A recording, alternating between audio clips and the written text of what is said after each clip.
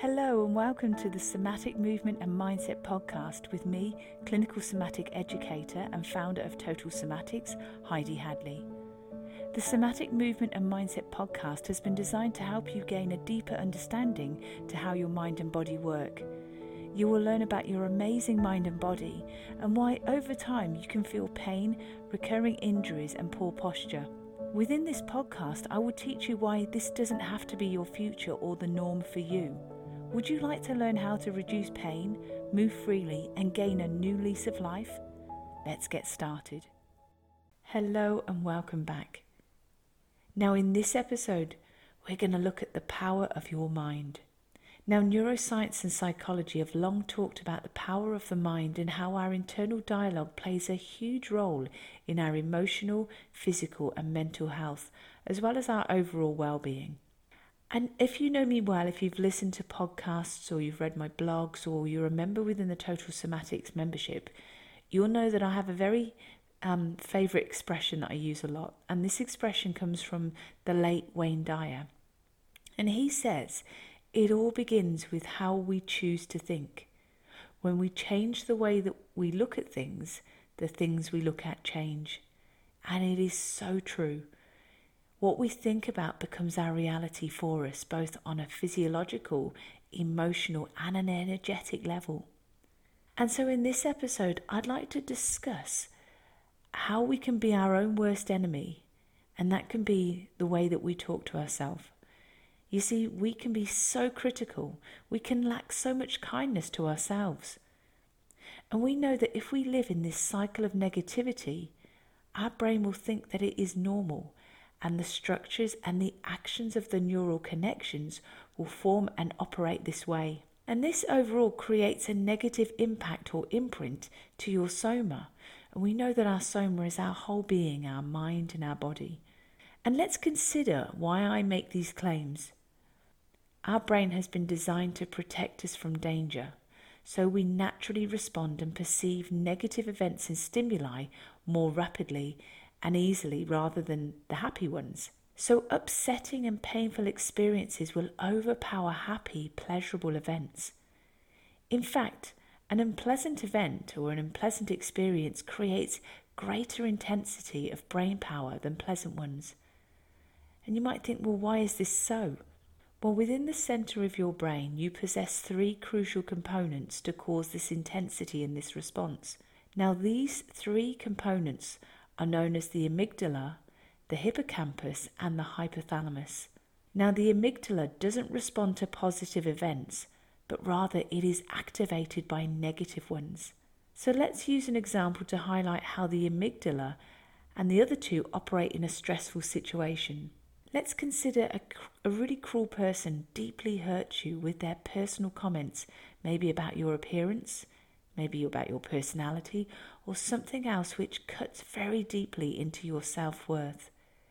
Now the bully was unpleasant and they were intimidating with his or her vicious words and actions. So what happened physiologically at the time? Well, your fight or flight stress response kicked in. And this involved the alarm bell signal from the amygdala to send a response to your hypothalamus, which then stimulated your sympathetic nervous system, which originates from your brainstem. This is the area that's subconscious. It happens without your awareness. Now, your hypothalamus sent an urgent call out for the release of adrenaline, cortisol, and other stress hormones.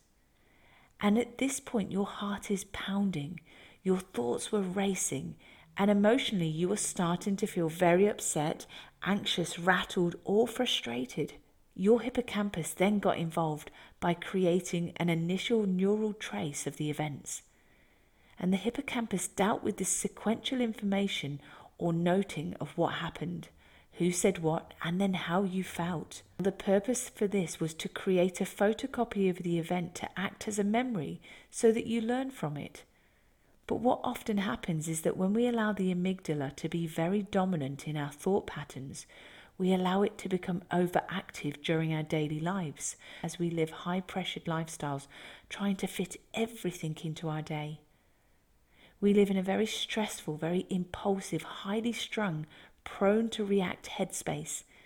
So we leave very little time to allow our mind and body to truly relax. We push through the pain, the sadness, we just start to push down and try and keep busy. And when we do this, we're actually delaying the inevitable. Because at some point, we are going to crash and burn. And as a result of this, it's going to affect our physical, our emotional health. Energetically, we feel absolutely crashed and rock bottom. And at some point, it may make us reassess our daily habits and thought processes. We may have to face the fact that we've been living in this figurative hamster's wheel, wearing ourselves out, but getting nowhere. We're not achieving anything personally. And then we come to this realization that our self-worth has to be addressed. We have to break this cycle of pushing the pain away by keeping incredibly busy. So we identify that our self-worth has to be addressed due to this constant reliving of the comments and the actions that bully made to us. They could have made it to us like 25, 30 years ago, but in our mind it's still fresh as a daisy. It's still there. We can recall facial expressions, everything. Similar triggers in life will also continue to affect our emotional, mental and physical health. And when we identify this is the turning point. This is where we kick in and we bring in that somatic awareness. This is where we start to become mindful. When we live mindlessly, we allow the amygdala to be constantly activated and ensure this event is prioritized by the hippocampus to keep it in the storage bank, as it were. And it creates this whole new neural circuit. It allows the amygdala to provide a dominant role in our actions and behavior.